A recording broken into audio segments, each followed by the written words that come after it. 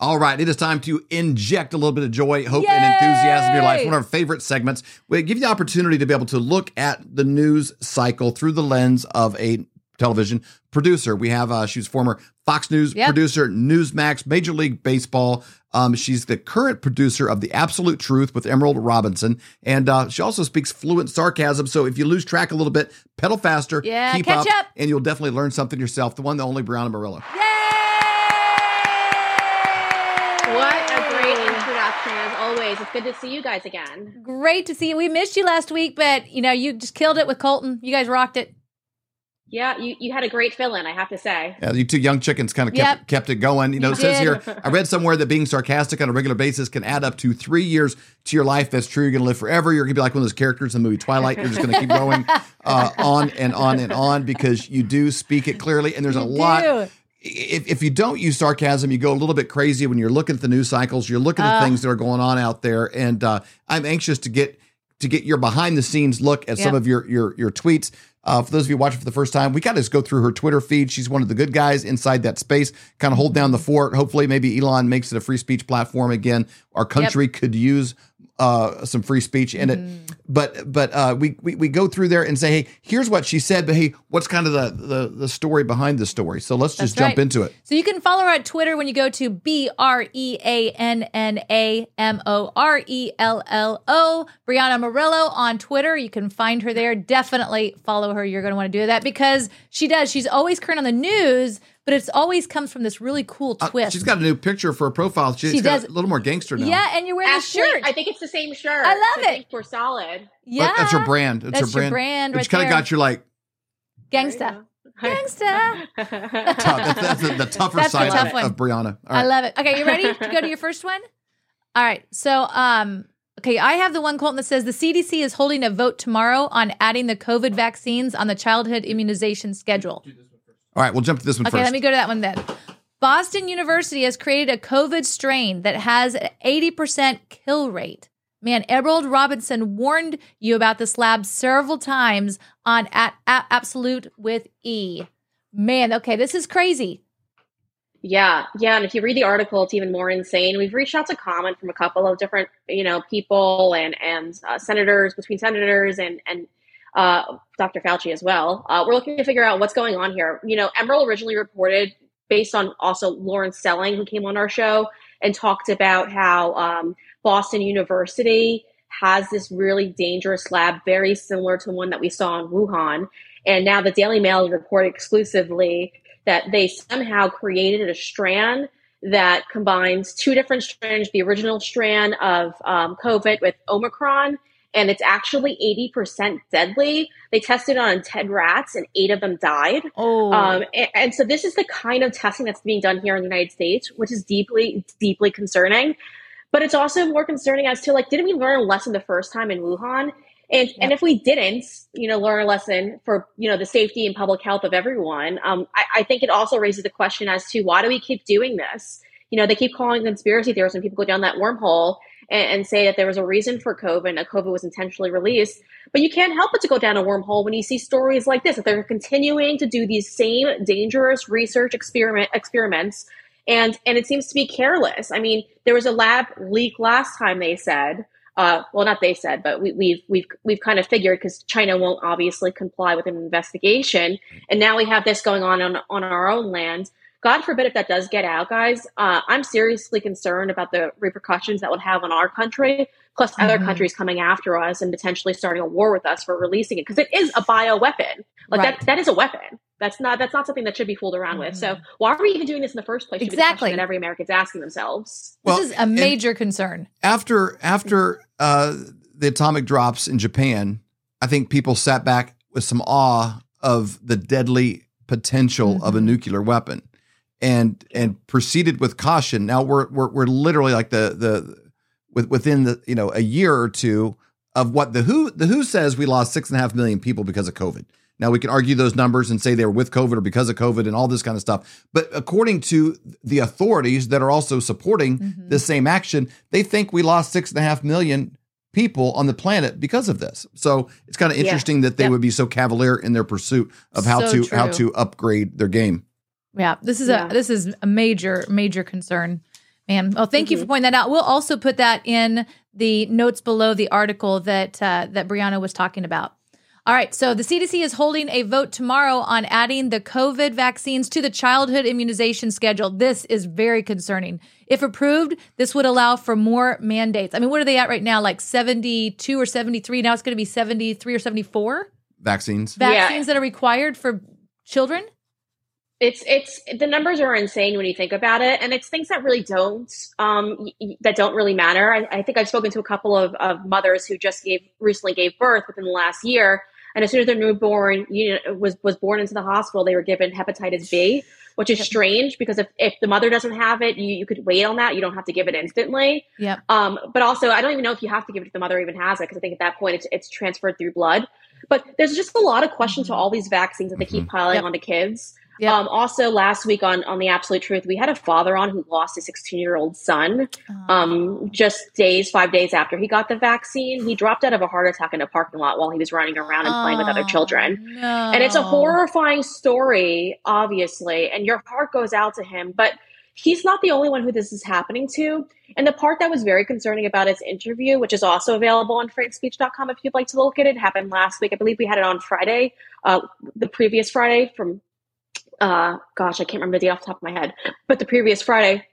The most concerning part, though, is he was looking for assistance through FEMA for his funeral expenses. Yep. FEMA initially denied him because his son did not die from COVID directly.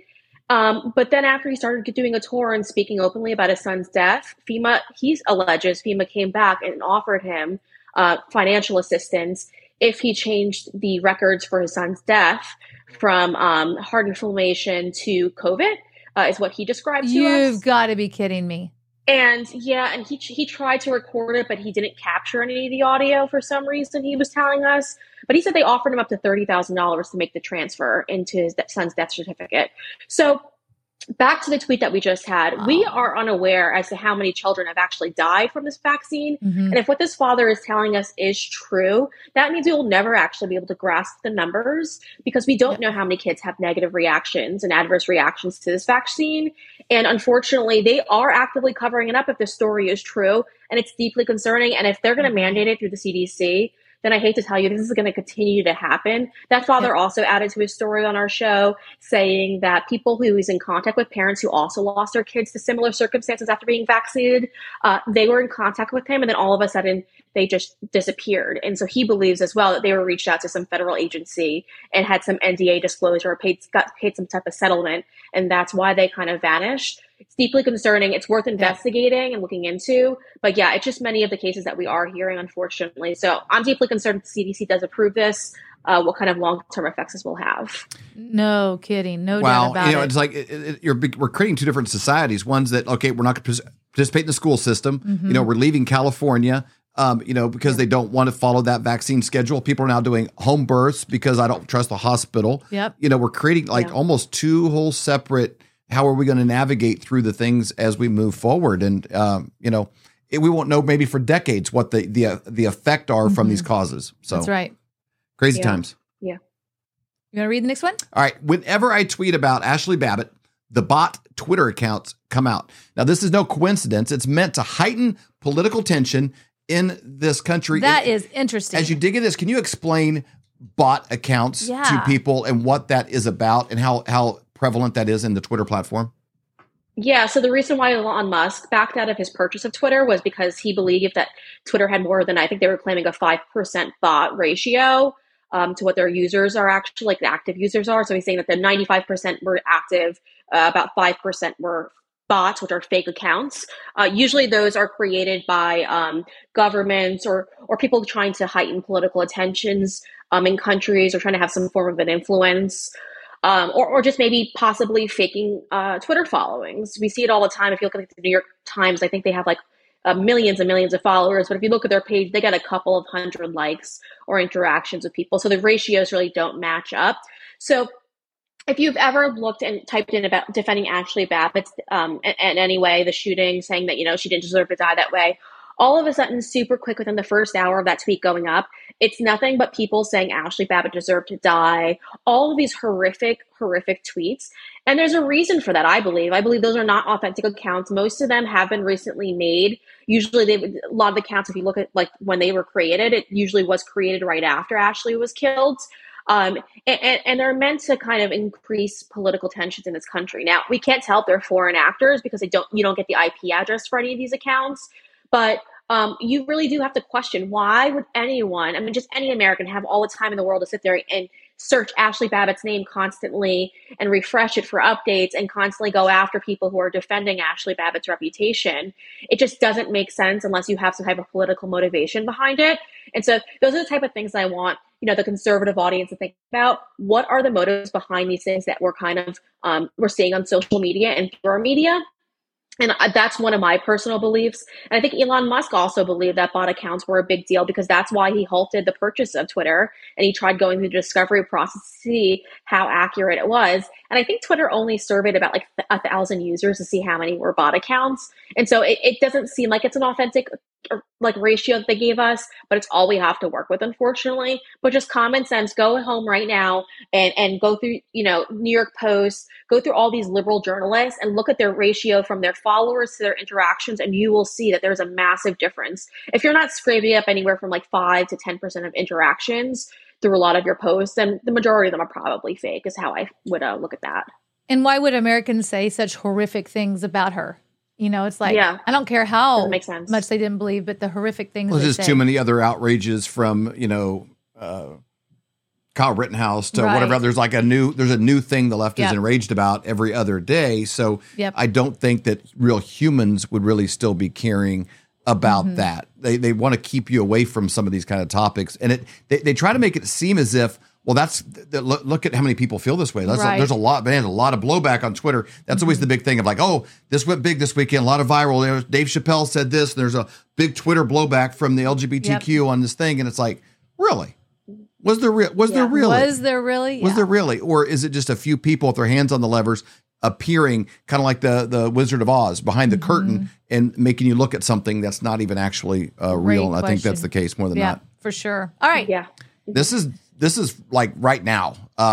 George Floyd's family just filed a $250 million lawsuit against Kanye West. Woo. The lawsuit comes after West said Floyd died from a fentanyl overdose. I think he did on Tucker Carlson show as well as a couple of places. This is actually great news because Discovery won't be so kind on St. George. This is going to be bringing it back into a courtroom in a little different scenario than we've seen this conversation before. You got to tell us about that. Yeah, well, they were protected in criminal court. Obviously, everyone from the jury, everyone was just so protective over St. George and protecting his image. But what we do know is that in his autopsy, it does say that he did have fentanyl in his system. We do know that he had a drug addiction because of previous charges as well. And listen, I don't think the family was happy with the first autopsy report, if I recall. So there was a second autopsy that was later done. But fentanyl was in his system. And I believe I remember during criminal court, during the Derek Chauvin, I believe was his name, the officer who put his knee on his neck. I do believe that there were reports that one person who did get on the stand did say that if you and I had taken this level of fentanyl, we would have died from an overdose. Yep. But because George had such a drug addiction that he built up some form of immunity, which is more so of a debate rather than, because I'm sure you could debate that with other people. Which is more so of a debate rather than an actual hardcore 100% factually correct statement. So the good news about this is, listen, Kanye West is out there and he's ripping all these BLM activists and all these fraudulent people who attach their names and everything to George Floyd. But George Floyd wasn't a good person. We know this based on his criminal record. Right. And we know this because, listen, he was high at the time of this whole incident occurred. And, everyone wants to get involved now and say, oh, that shouldn't have happened, blah, blah, blah. But the reality is, in a lot of low-income communities, there are a lot of individuals who do suffer from drug addiction. And there are very few people who stop, pull over, and help these people get help. And George was one of those people who was clearly seen to have an addiction problem. And nobody really, well, as far as we know, we haven't heard of reports of anyone stepping in to help him get help. And so now his family wants to come out there and they want to paint these happy images of him and stand by all these murals and pretend like he was this great individual. But the records show that he wasn't. And that's something that you cannot just erase. And so Kanye came out here and said what happened to him and said that he believed that contributed to his death. And still to this day, there's a lot of argument behind it. But I'm glad he went out there and said it. Discovery will not be kind to the Floyd family because, well, he wasn't a good person. And there's not much more to say on that besides saying he's not a good person. They painted a false image of him because it was an election year. I think they've profiteered from this in a pretty great way. And this seems to be, I don't think that they would come after somebody that did not have Kanye's. It wasn't a billionaire. Right, exactly. In the same kind of a way. So interesting. Yeah. We'll see where this goes. But I think more exposure, more evidence is going to be better. Last one, obviously a lot of climate change protests going on this weekend. You did this one. This is you might need a little background story here to explain some of this because the tomato soup on the Van Gogh. The left seems to have a self-ordained high road to be able to destroy anything around them in the right of their virtue signaling and a high road that they take. You don't see conservatives out there spray painting Planned Parenthoods and going the other direction, but that seems to be. So here's the gals that put the tomato soup on the Van Gogh, and then I believe they super glued themselves to the wall or something like that. So break this down for us. You're a little more New York background than us. Well, this is the first thing they do when they come out of their parents' basement, it appears, because the first thing they think of, they're like, oh, let me go super glue myself to the wall of a Van Gogh painting. I mean, it doesn't make any sense. I believe as punishment, they should be forced to stay there. Why call the fire department, get everyone involved? Who cares? You want to be there? You did this voluntarily. No one forced you to do it. Enjoy the wall, honey. Second thing is you have this guy who is like spray painting an Aston Martin dealership. I mean, look at him. Oh my gosh. Conservatives never look like this. You notice that? You can't even see his shirt right now. He's wearing a tank top. He's wearing a tank top. That wouldn't be appropriate. Of course. For anyone to wear. For anyone. No. This is, And I mean, the pattern is just deeply concerning as well. I know. But, as my tweet said, I'm super concerned that in order to be a climate protester, you have to look like an inbred. You have to look like your parents met at the family reunion because these people are always the strangest looking characters. Yep. Does he have a job? Probably not. I would assume. I don't really know, but a lot of these people are just so odd looking that you have to just sit there and go, there's a consistency here, and they don't look like conservatives. So, no, interesting. I think. That is for sure. And this was so good. Brianna, thank you so much for your insights. Thank you for just always being on top of it and bringing this sarcastic part to the show, which I think is so good. Everybody needs a little bit of that. And we just really, really appreciate you. You're the exact opposite of the left. I say the Democratic Party is made up of angry women and weak men. And, you bring out the best in everything around you and bring joy to even the darkest topics. Man, it feels good to be home. I know, it was such a great trip. It just feels like we forgot something. What did we forget? The pillows. The pillows! We forgot them on the bed. Oh, no! Hello, I'm Mike Lindell, inventor of MyPillow. Thanks to your support, you've helped make MyPillow become one of the fastest growing companies in America. Over the last 12 years, you've helped MyPillow create thousands of jobs right here in the USA.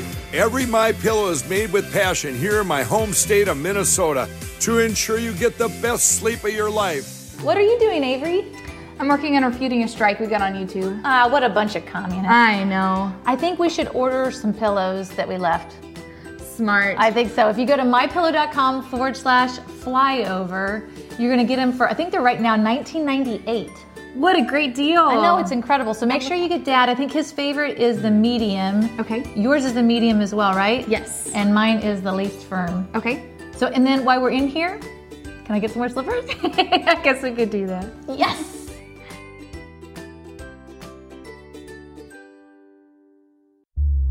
For more great content, go to flyoverconservatives.com.